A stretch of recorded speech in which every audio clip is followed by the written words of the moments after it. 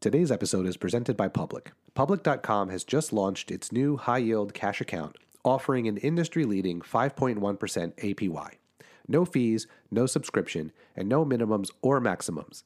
That means you can grow your cash with 5.1% interest with no strings attached. It's as simple as that. Again, that's 5.1% interest with no fees. 5.1% interest with no subscription, 5.1% interest with no minimums or maximums, 5.1% interest with up to $5 million in FDIC insurance. Just 5.1% interest, straight up, no strings attached. Sign up today at public.com/investingunscripted. This is a paid endorsement for Public.com. 5.1% APY as of December 20th, 2023, and is subject to change. Full disclosures and terms and conditions can be found in the podcast description. High-yield cash accounts are available for U.S. members only. Hey everybody, welcome back to Investing Unscripted, where we ask the hard questions about investing. I'm Jason Hall, joined as usual by Jeff Santoro, Mr. Hot Tea Guy. Hey Jeff, Happy New Year, buddy. Hey, Happy New Year. How are you? I'm good. So we're recording this on January 3rd. So when you're listening to it, this is the first thing that Jeff and I have done together since, oh goodness gracious, nearly mid-December. So it's been a couple weeks since we recorded anything together. It's good to be back on tape with you, buddy. Yeah. We were joking when we did the planning for this that we hadn't really even texted each other much over the holidays. So we got a much needed break from one another. But Amen. I'm glad to be back. I'm glad to be back into the routine, recording another show. And speaking of the routine, if you are a listener on the day that the podcast drops, you have noticed that this dropped on a Wednesday, not a Saturday. And that is because we are making a small tweak to our production schedule here in 2024. Our new regular weekly episodes are going to drop on Wednesdays, and other things we do throughout the month, whether it's a First Friday recording or whether it's a rough cut, will drop on other days. We'll try to do some of those on Saturdays because we did hear feedback from our listeners that having a weekend show is something that they enjoyed. But the regular weekly episode will be coming out on Wednesdays moving forward. And that was for a very practical reason, which is we suddenly realized there was no reason we had to rush and record and put the show out within a 2 or 3 day span, which is what we've been doing for about a year and a half now. It's just the way that we started, and Yeah. we continue to do it that way. And I do think, Jeff, there might be times where there's like some of the rough cuts, maybe there's something that's like really big news that's going on or really timely that you might see us want to really try to be quick to market, sure. so to speak, Yep. with it. But yeah, by and large, it's just been really hard on us, to be honest. So we're both looking forward to being more creative and more productive with a publication schedule that's a little better for us. I mean, we still love you guys, but we love us more. Yes. I guess is really. Yeah. No, I love me and you love you. And then after that, we love our audience. Right. Here's the rest of the rundown of what the cadence of the week will be. You'll still get the transcript the day the show drops. So that will also come out on Wednesdays along with the podcast. It'll still be 6 a.m. like it always has been. The regular Sunday newsletter is going to remain on Sundays. So you'll still get our Random Word newsletter every Sunday morning. The show will just come out on Wednesdays, unless it's, like I said, a rough cut or a First Fridays or something fun. And yeah, those will be a little more nimble. We can get those out quickly for things that are more timely. But we're hoping that our regular episodes are pretty evergreen and not so time sensitive that they can't wait a week to come out to you. So that's the update. While I'm wasting time here, let me do our quick housekeeping. Several of you have been nice enough to add more ratings and reviews to the podcast apps over the last couple of weeks. We really appreciate it. We have a wonderful one from my wife's cousin this past week who said, Jeff's literally standing to me right now and told me to write this 5 stars. So thank you, Shannon. We appreciate that review. Best review ever. Best review ever. But if you've been enjoying the show and can take a few minutes to write us a review or take a few seconds and give us a star review on the podcast apps, we would really appreciate that. And if you know someone who you think would like the show, please send them a link to it. Let them know they should check it out. And let's help more people find the show. All right, Jason. So here we are with our first regular episode of the new year. What are we going to talk about? So this is the time of year where there's tons of podcasts that are talking about New Year's resolutions and doing things. And I think last year we talked a little bit about not like resolutions per se, but thinking about planning as an investor and like building all of the things to move forward. And our good friend of the show, Colin, it's been a little while ago he sent it to us, but I thought it really jumped out at me because this is like almost like the anti New Year's resolution show that we're going to do.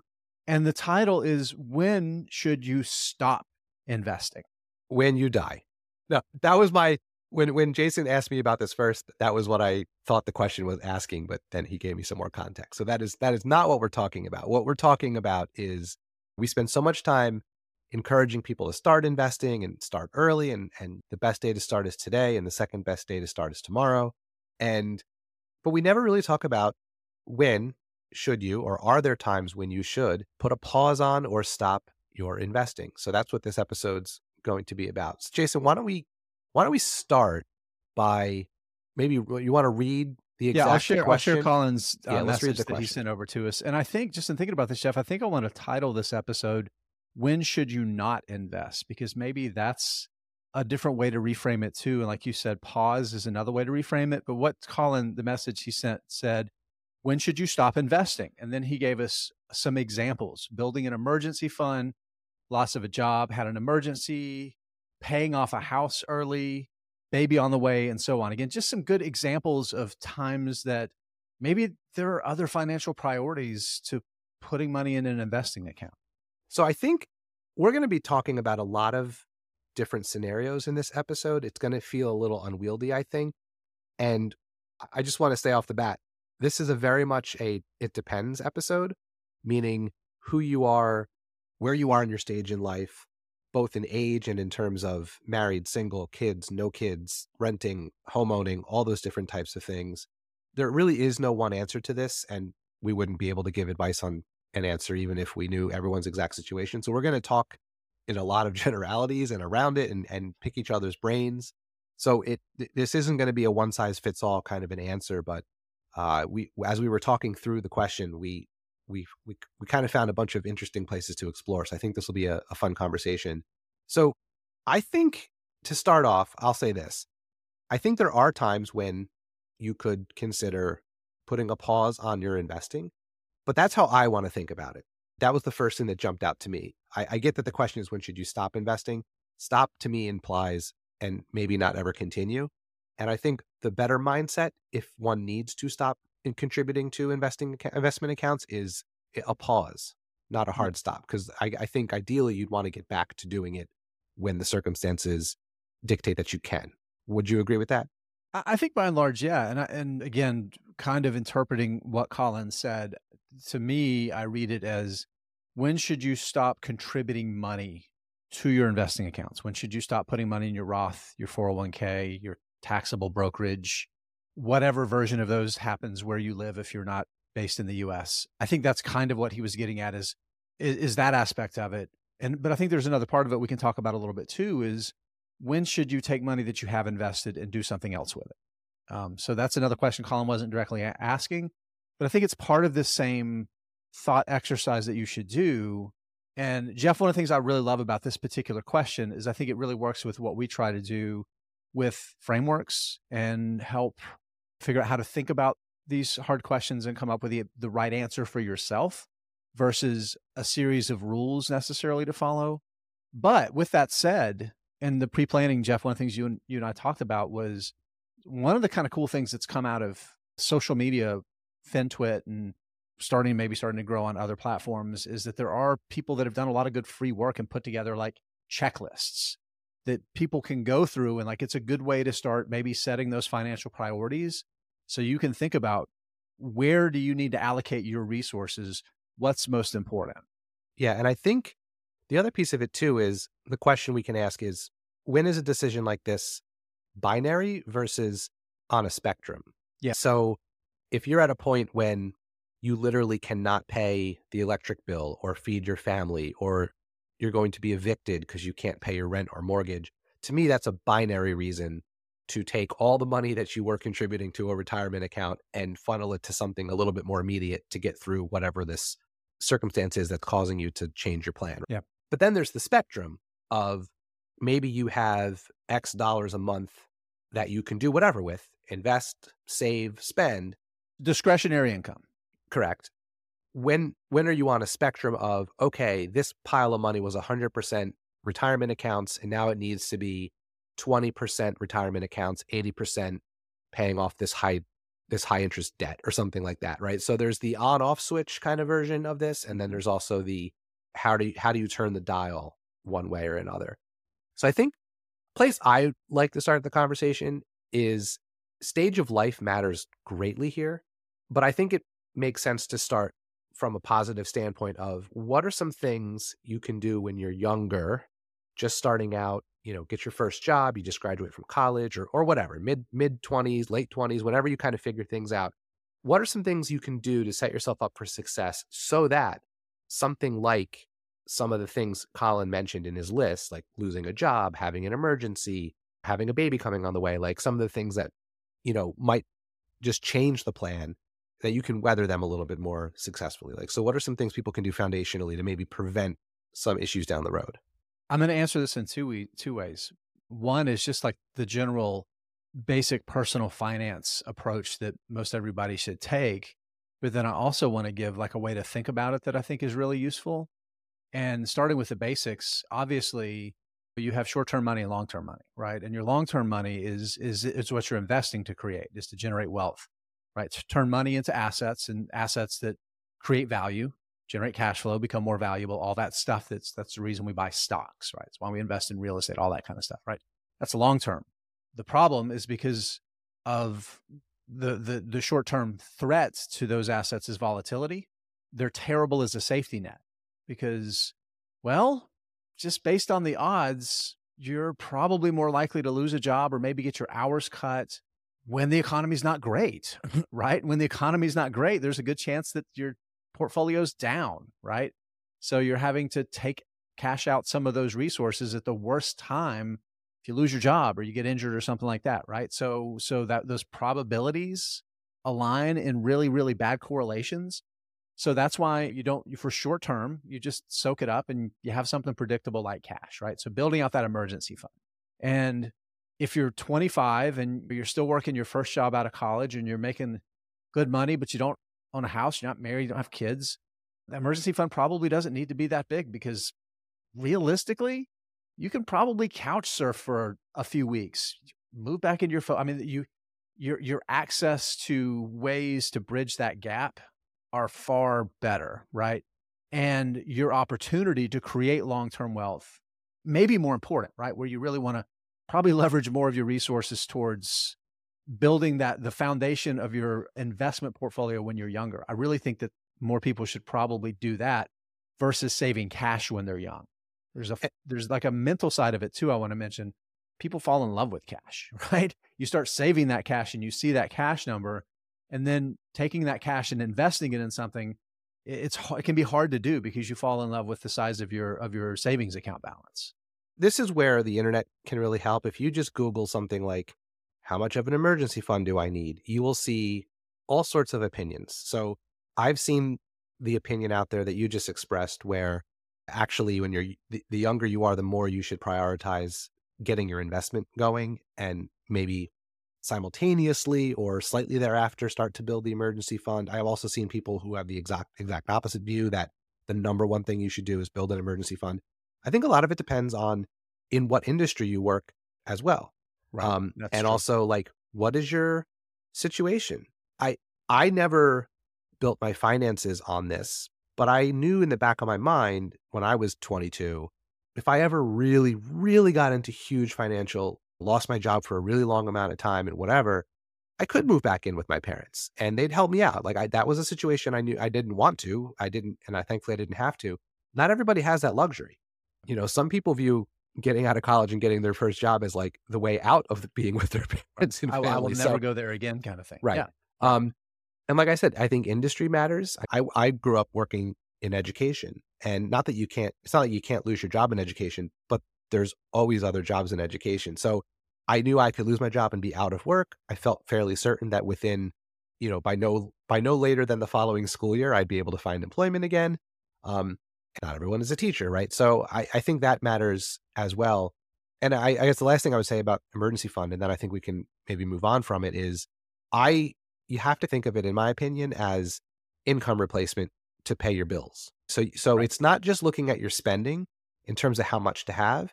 It's what in your spending can you not cut out. So if you have cheap rent and you need to feed yourself, maybe all you need is 3 to 6 months of that dollar amount covered. But that's every situation is different. I'm of the opinion, I think I'm a little bit opposite of you. I'm of the opinion that as early as possible, you should just pile all of your discretionary money into doing that Yeah. fast. Like, let yourself go out a little bit, have some fun, but at least in some people's situations, I think in some ways you can be the most wealthy you'll ever be when you have your first job because your expenses are also proportionately lower and you can maybe pile up some And cash a the little and the bit jump quicker. from being a poor college kid to actually making money is such like a massive change in lifestyle Yeah. that everything else is just a little bit of creep, right? From that day forward. I mean, I remember, look, I was a teacher right out of school, so I didn't make a ton of money comparatively. My first paycheck tripled my net worth. Not kidding. I had about $500 to my name in September of the school, my first year teaching, and my first paycheck tripled that. Now it was a little bit higher than normal because I hadn't started taking the pension stuff out, but like, Right. but I still had the mindset of like, I can get by on $50 a month. Yeah. So Right. I probably should have spent more of that or taken more of that cash and saved it. I didn't. I bought things because I could. So I want to give a number here, and this is directionally it's pretty much online. It's going to be different from market conditions and periods of time and that sort of thing. But every 10 years you defer saving for investing for some long-term goal, whether it's saving for retirement or something else you're investing in, right? Every 10 years you wait, it takes about 5 times more dollars to generate the same end result. It is a massive amount of money for every 10 years you put it off. So that's why I think it's so important. The investing piece is so important, and the time value of money and compounding starting early, why I think it's so important. But yeah, if you don't have that safety net, cash safety net, you can wipe out years and years and years of investing in months, right? If that's depending on the timing. So that's the downside. the other the other thing I would say, I already said it'd be the last thing, but this really will be the last thing on the emergency fund thing is aspect of the emergency fund that was new to me recently is the idea of, and I know this kind of goes against like that balance between how much cash do you really want to have, but the idea of like having some level of self-insurance. And I don't mean like you don't need health insurance. I'm not saying you don't need health insurance or life Right. insurance, but self-insurance on little things. Like, for example, I always bought the Apple Care on my iPhone, right? Because I was Right. like, oh man, if I drop this thing in a lake, I don't want to drop another $1,000 on a phone. I probably bought I've never actually dropped my phone in a lake. So like all that money has gone to waste. But if you have enough cash saved up that you could Apple weather, shareholders say it has not gone to waste. right. And I am one. But if you have like, if you have enough money saved up, we're like, okay, I dropped my phone in a lake. I don't want to spend $1,000 on a new phone, but that's why I have this emergency fund, right? So it's that kind of stuff too. All right. So so we've established that having a safety net as early as possible, whether that's right away or kind of right away, I think is probably the best way to prevent having to make a really tough decision down the road. Mhm. But Yeah. let's go through Colin's list of events here, just as a conversation framer, and talk about what we each think in terms of stopping and starting investing as each one comes up. So his first one was actually building an emergency fund, and I think we talked through that one already. Yeah. So let's go to the next one, losing a job. So to me, that is probably either a binary, like, okay, Right. I'm going to stop this, You don't or have a it's job. You don't have any income. right. Okay. There you go. Yeah. Now, but I think a more probable scenario for most people now is most families are dual income families, right? So this is a situation where maybe maybe your spouse loses a job or you lose your job and your spouse doesn't. Then you start thinking about really where you can cut back and be thoughtful. And a lot of this is going to be income based, right? Because one of the things that happens when you stop investing is you stop getting free money in some cases. So, for instance, let's say, Jeff, I don't know, use a lot of profanity on the podcast and there's a major outroar, and then you curse out your boss and tell him it's none of his business, and they fire you because you cursed out your boss. and now your wife is working and she works in the in the private sector, and she works for a company that matches her 401k, right? I don't know these things to be exactly true, but directionally, that's a situation a lot of people are in. Maybe she's putting 10% into her 401k and her employer matches the first 3%. Maybe the best thing to do is, again, you run the math first, right? You triage this. This is, you're in the financial ER at this point. They're looking at you and saying, okay, you know what? Yes, that artery is cut. There is blood squirting at the ceiling, but it looks like he's got a little scratch on his toe. Let's put a Band-Aid on his toe. No, you don't bandage the toe first, right? You deal with the major emergency first. So this may be a situation where you're going through it and you can say, you know what?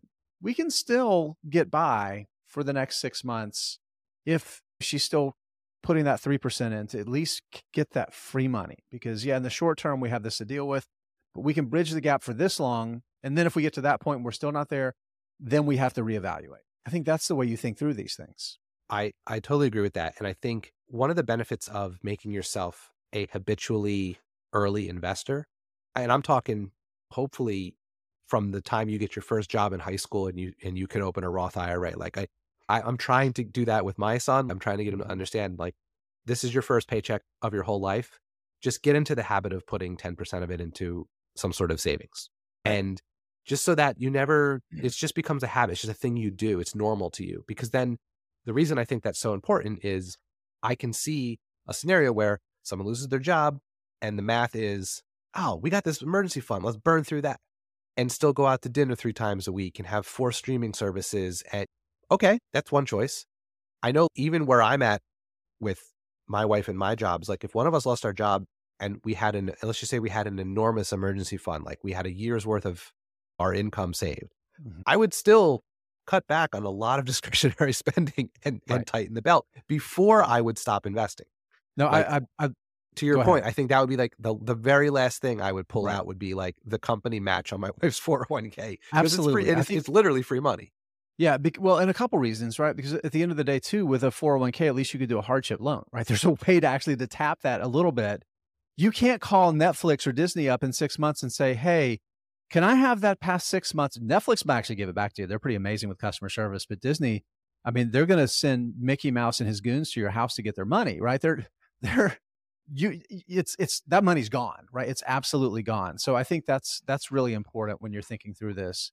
Go ahead. I was just saying, I also want to say, I've heard people ask the question, or I've overheard people say like, oh, my emergency fund is my brokerage account, or and it could be. But to your point, if it was the end of 2022 and you lost your job, you're selling your stocks at mostly a loss, probably, unless you've been investing a really long time. Like, I view my brokerage account as the very, very, very last thing I would go tap if I ran out of cash. Yep. And now, if I have to sell a stock at a loss, that's where you keep your cash because you can get the best yield in the money market. Not talking about that. I'm talking about invested stocks and things like that. It's the assets that's the key, right? It's the assets that's the key. So I agree with you there. I really do. I mean, if you're lucky and you have $50,000 in Apple shares that you've had since you were a kid that your parents gifted to you, and you can sell that to cover your, but like not everyone has that. So I think there's a part of this too that I think is really important that people need to consider. And we've talked a little bit about it. We did our show that we talked about goals and incentives. And one of the things that creeps in when people go through these situations, maybe one spouse loses a job, something happens, you're in a lifestyle, and the way that we're perceived by our peers can creep in and affect the decisions we make and can lead to bad financial decisions. Right? And like the shame of losing your job, and then you can find a job that replaces 75% of your income. And guess what? You really need that other 25% because you have an $800 payment on the SUV that you just bought 6 months ago. And you don't want to cut off Disney Plus because you don't want your kids to know that you're financially like all of those things. And I think it's so critically important to make those uncomfortable decisions very, very early, because exactly what you were talking about, the longer it's like having cancer.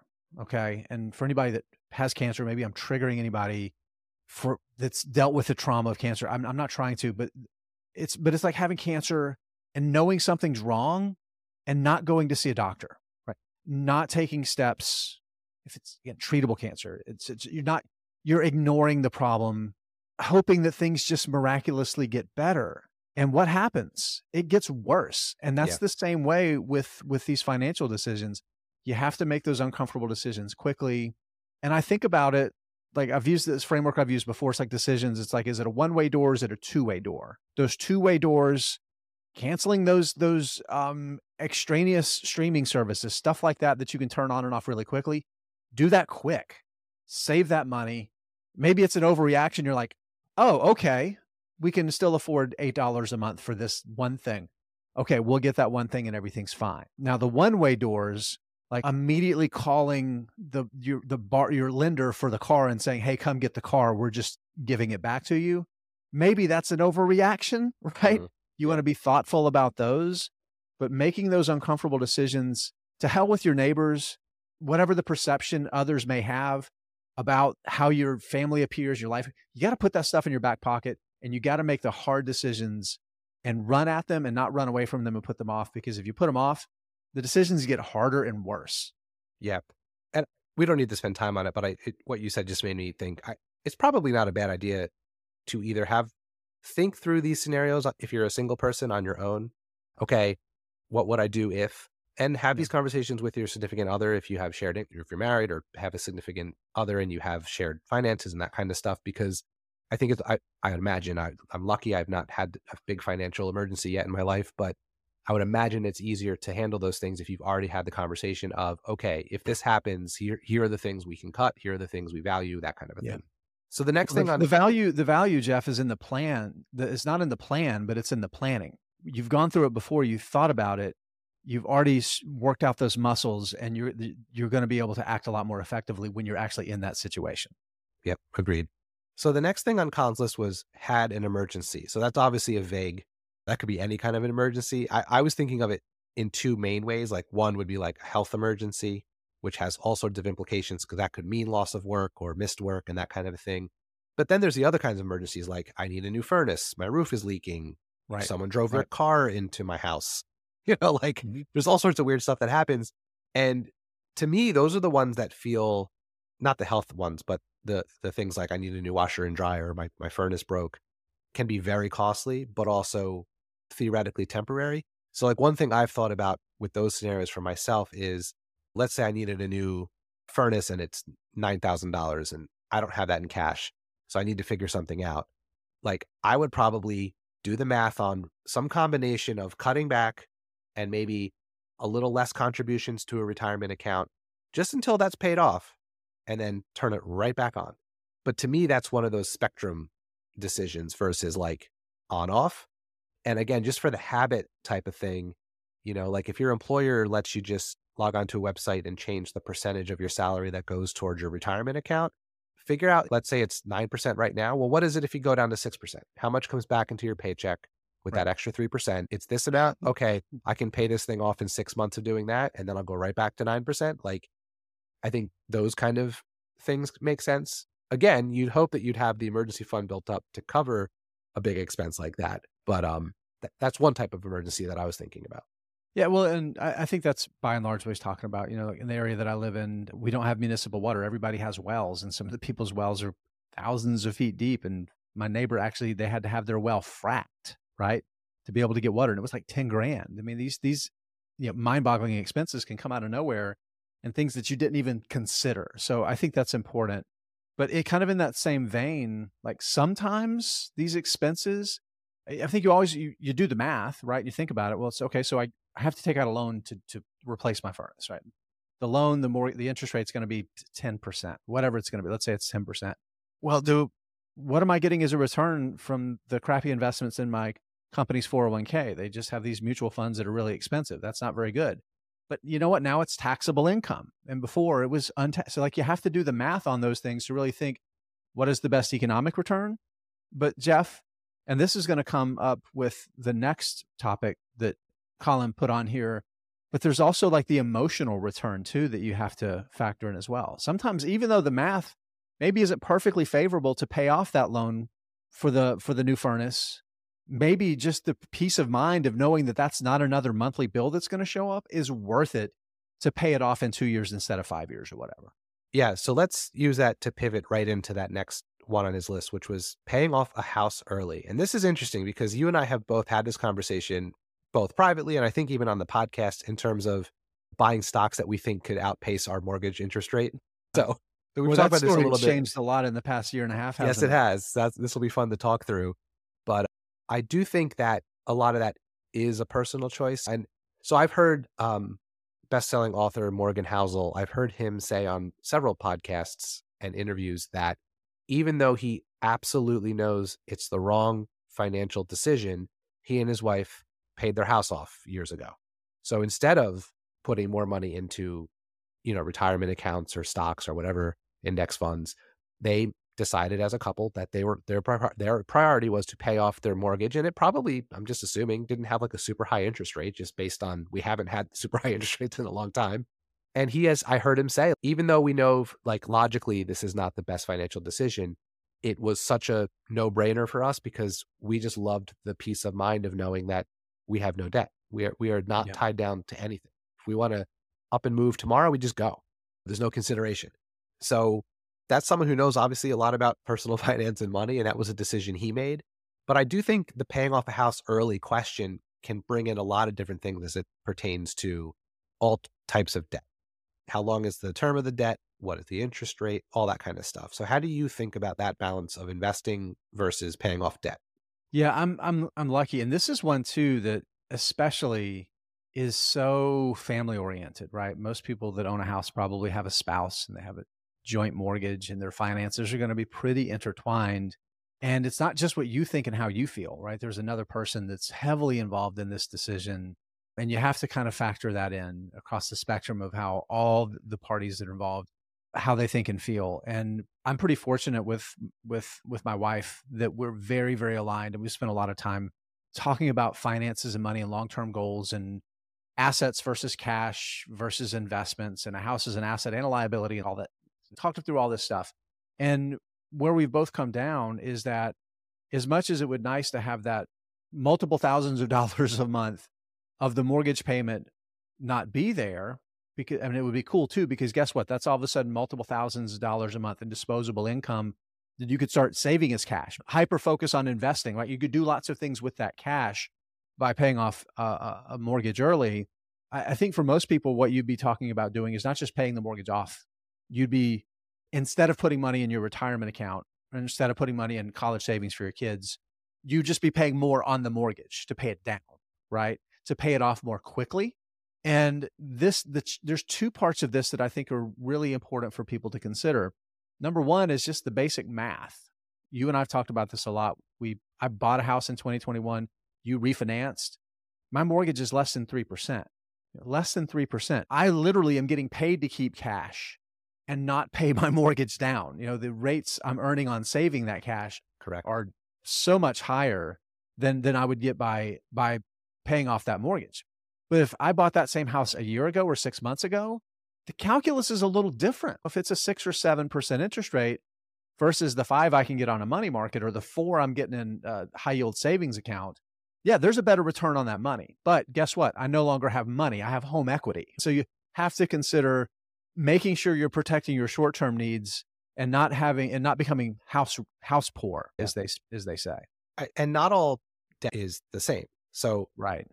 I know this is not a rock solid rule, but a lot of times, or most times, or for the past 15, 20 years that you and I have been homeowners, houses have been appreciating assets.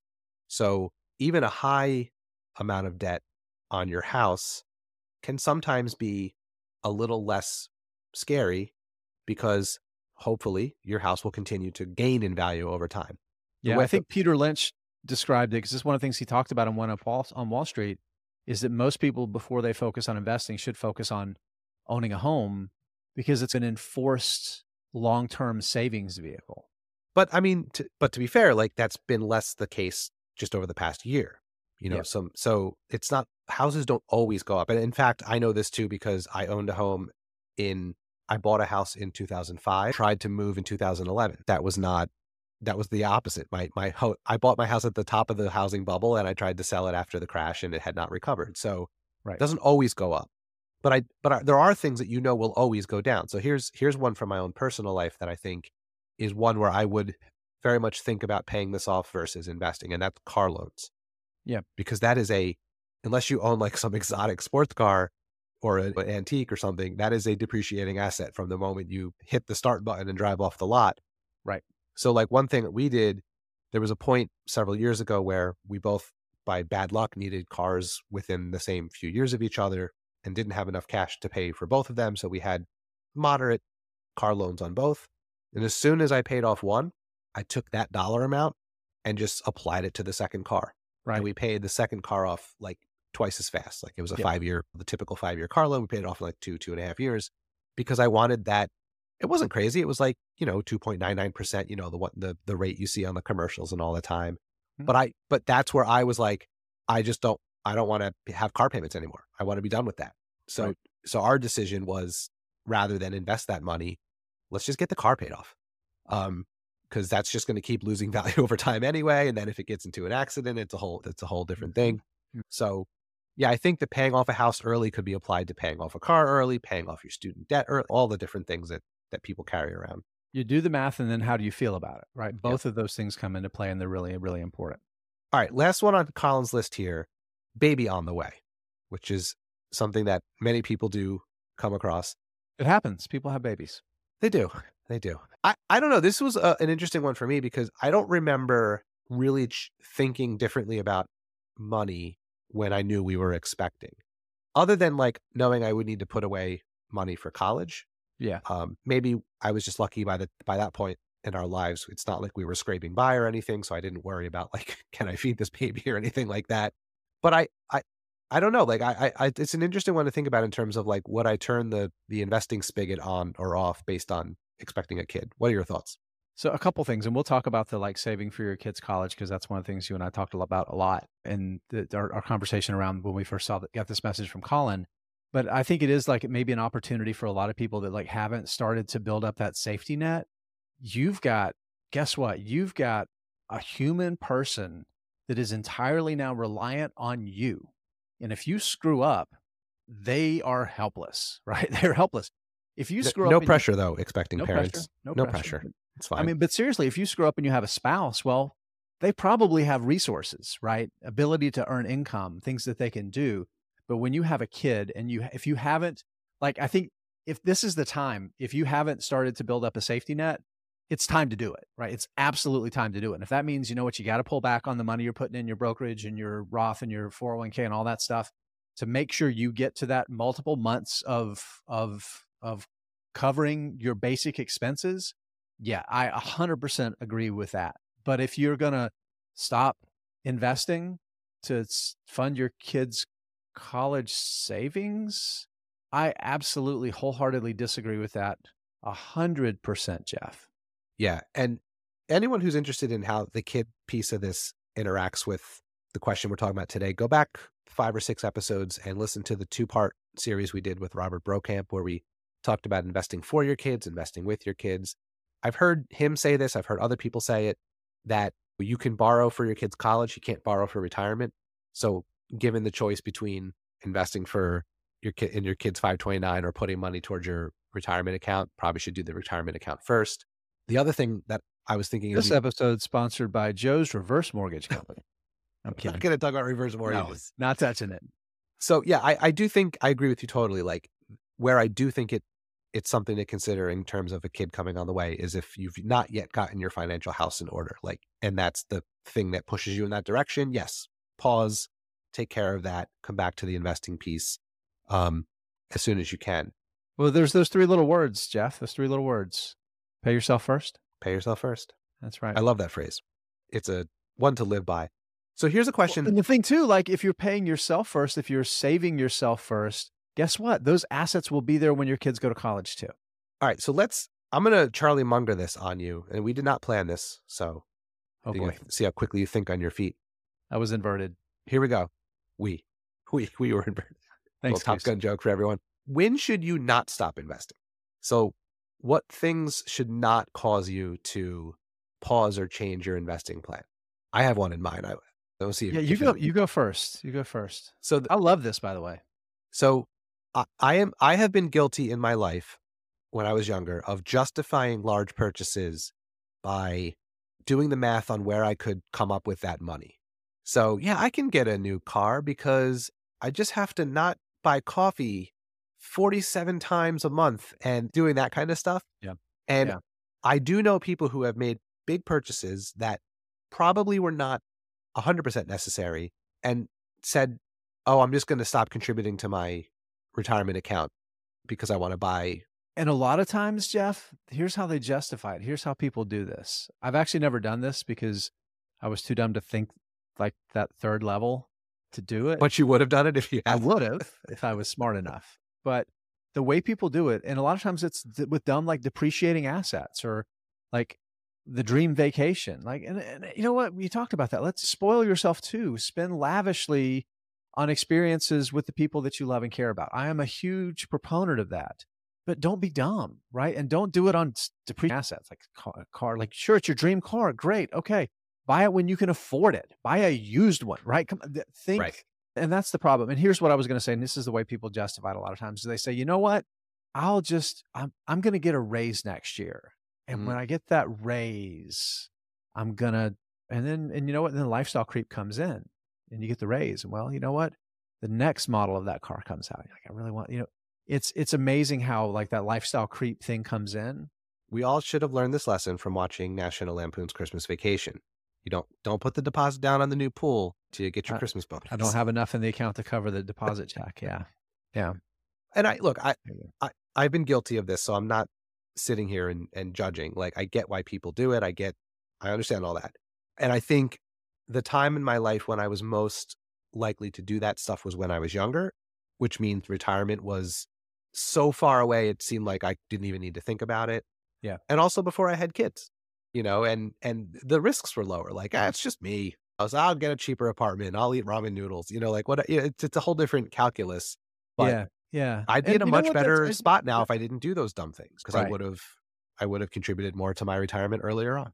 But I think it's also an example a little bit of like, it's some of those lessons that you have to learn from experience, I guess. It's really hard to learn them from other people. Sure, you have the two 40-something guys with a podcast telling you to do it. And you're like, oh, you guys, I'm not worried about that, right? You're not going to learn from us. And having experience making those decisions. But man, if there's somebody in your life that you can help understand the value of their dollars today, for a goal 20, 30, 40 years from now, and how much more valuable that $1 is today versus the dozens of dollars or hundreds of dollars to replace it will cost in 10, 20, 30 years, then it can be really, really powerful. I have one more, go ahead. And then I have one that's not the when shouldn't you, but it is another when maybe you should, or when you could. Yeah. The other thing I was going to say was to piggyback on what you just said is if there's one lesson I wish I knew when I was not even in my 20s, if there's one lesson I knew when I got my first job when I was like, 15 or 16, I really wish I understood compounding. Yeah.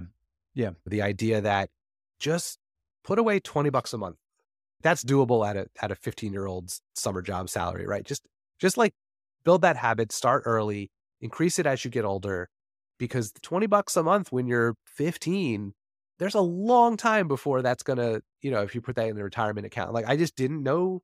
I guess like I basically conceptually understood compounding, but not really, not to the point where, because I went a really long time in my life putting a pitifully small amount of money towards my retirement accounts, not realizing like it's the dollars now that become more dollars later piece of it. So yeah. Well, that just makes you most people, right? That's that's the reality. There was something you hit on that I want to say first before I circle back around to like a good time to maybe stop investing or cut back on that, putting new money to work. And that you were talking about building that habit. I think there's two parts of it, right? I think there's the stories that I've read and people that I've talked to that spent so many years focused on growing that account, saving enough for wealth, maximizing their retirement accounts, putting money in a Roth as long as they could, like all of those things, putting whatever was left over in the taxable brokers, like doing all of the things as much as they could. And then they retire within, I'm going to be honest, this is like a massive first world problem here, but then they retire with all this wealth and they feel so bad spending any of it. And I think it's so important to find like financial balance with your habits and not just focusing on the saving and the investing, but also focused on having balance in the way you think about money and the way you spend it so that it is a pleasurable experience and you enjoy benefiting from the fruits of all of your labors and not focus so much on just the goal of making the wealth that you can't actually enjoy having it. Yeah. I mean, I agree with that. I mean, we don't have to turn this totally into a personal finance episode, but the other piece of that is some people who just save for like later. It's a sad thing, but some people don't make it to later, right? Yeah. So you hear all these stories about person X retires, they were going to travel the world. Two weeks after they retire, one of the people drops dead, So you have to have that balance. You have to, I think that the challenge is to identify the things that bring you joy and happiness and spend the money on that, and not necessarily the stuff that you're just trying to impress your neighbors with. Right. Things you don't want to impress the people you don't like. Right. Yeah. So what was your final reason maybe to stop? And then we'll take a break. When you've figured out what your enough is and you're actually on track. This is a little bit of a crow here. I'm going to beat my chest a little bit, but we've talked about my financial journey going back to before the financial crisis to being basically insolvent in a messy situation, being fortunate enough to be in the right place at the right time from an income perspective, realizing how much work I needed to do to catch up. And then the past 14, 15 years at this point of working really, really hard, plus benefiting from this incredible bull market that we've invested through since 2009, to get to a point now where looking at the wealth that we've created and thinking about the next 20 years, 15 to 20 years approaching retirement age, and thinking, okay, what kind of income do I think we need to have? What kind of returns do I need to generate between now and then on what I have? And what am I going to need to contribute to what we have on top of that to get there? And we're in a situation now where we could earn a very far below average return for the next 10 or 20 years, Jeff. The market generated 8 to 10% in returns over the long term. And if we got less than that, my family, we would actually arrive at retirement on track for our financial goals without putting another dollar in. And that is incredible. And that's so fortunate to be in that position. But you know what I'm going to do, Jeff? I'm not going to tell you now. We're going to take a break and I'll tell you in the second part of the show. Another day is here and you're ready for it. What to wear? Check. Breakfast, lunch, and dinner? Check. Planning for what's next and how to save for it? That's where Bank of America can help. For your financial to-dos, Bank of America has experts ready to help get you closer to your goals. Get started at one of our local financial centers or 24/7 in our mobile banking app. Find a location near you at bankofamerica.com/talktous. What would you like the power to do? Mobile banking requires downloading the app and is only available for select devices. Message and data rates may apply. Bank of America N.A., member FDIC. When you need mealtime inspiration, it's worth shopping Kroger, where you'll find over 30,000 mouth-watering choices that excite your inner foodie. And no matter what tasty choice you make, you'll enjoy our everyday low prices, plus extra ways to save, like digital coupons worth over $600 each week. You can also save up to $1 off per gallon at the pump with fuel points. More savings and more inspiring flavors make shopping Kroger worth it every time. Kroger, fresh for everyone. Fuel restrictions apply. Hey everybody, welcome back. Hope you had fun in the first part of that show. We are now, Jeff, you and I. You left us with a cliffhanger, Jason. Come on. I did. Everyone's waiting. I did. So now you and I, Jeff, we're going to talk. You go first. How are you investing differently in 2024 than you did in 2023? So you're not gonna answer your question first. You're just gonna. I am. But not first. So I am not in a position where I can stop contributing to my retirement accounts if I choose to. So I've been talking a lot over the last couple months, whenever we've had a chance to talk about my personal investing journey, that I've been thinking about making some changes. So I've arrived at those changes, and what I'm basically doing now is I no longer I'm no longer buying stocks on a regular basis. I'm not forcing myself into a decision every week. I'm not even putting myself on a schedule at all. I'm just gonna buy when I think it's the right time to buy and build up a little bit of cash when I don't. I have to do that a little bit, because what I'm going to also try to do is buy larger amounts of each stock versus tiny amounts over and over again. So it's a little bit less dollar cost averaging and a little bit more buying in thirds. And so that's the big thing that I'm going to be doing differently in 2024. I'm also going to try, this is like a framework type goal. Like, I'm not going to hold myself to it. I want to see if I can go the entire year without selling a stock.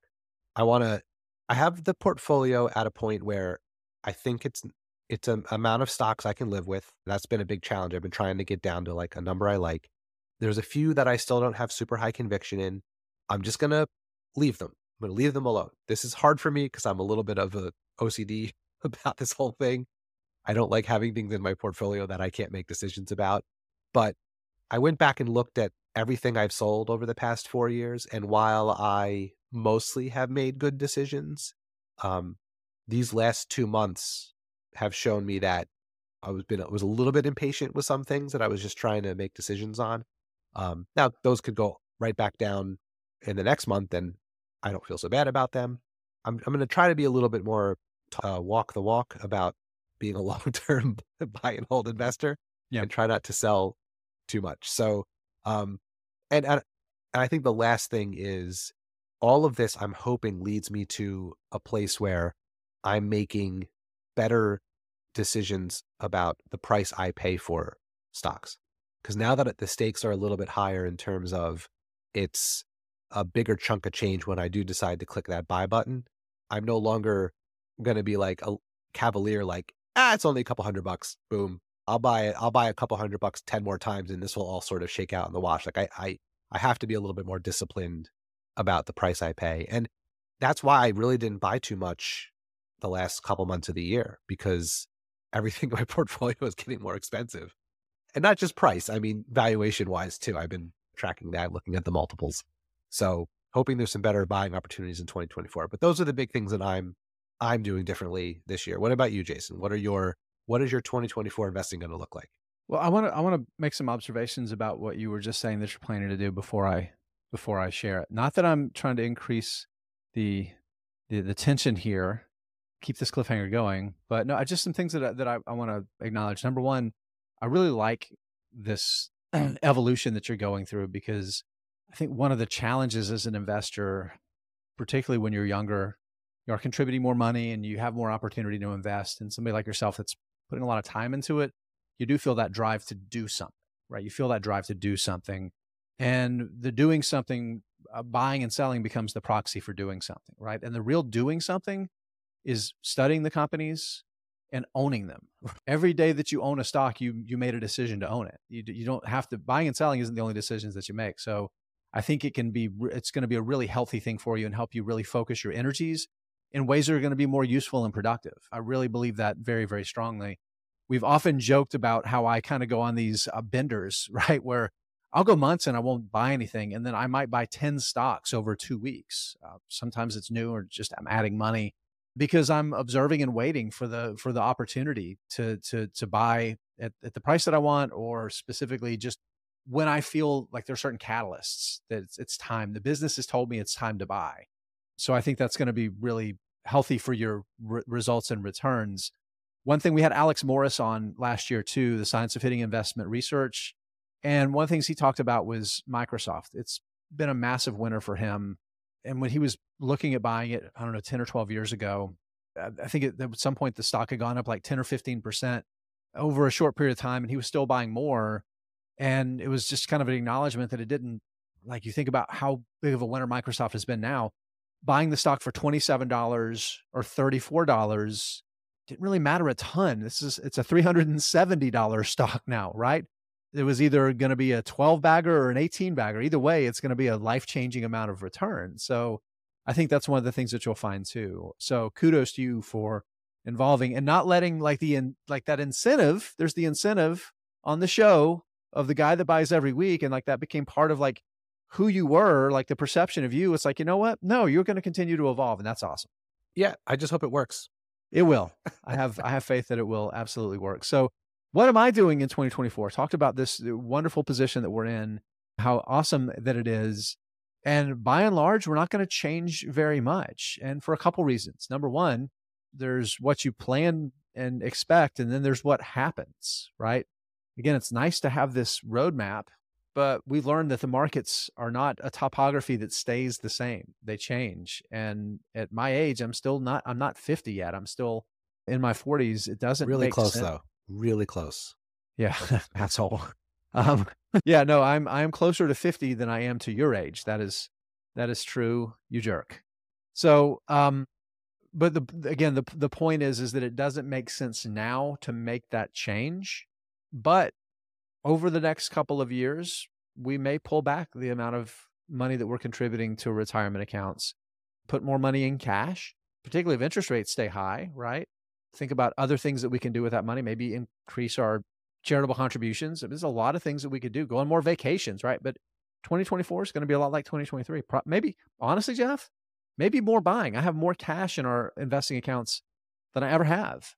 So I could see a situation where this may be a year that I actually buy more than I did last year.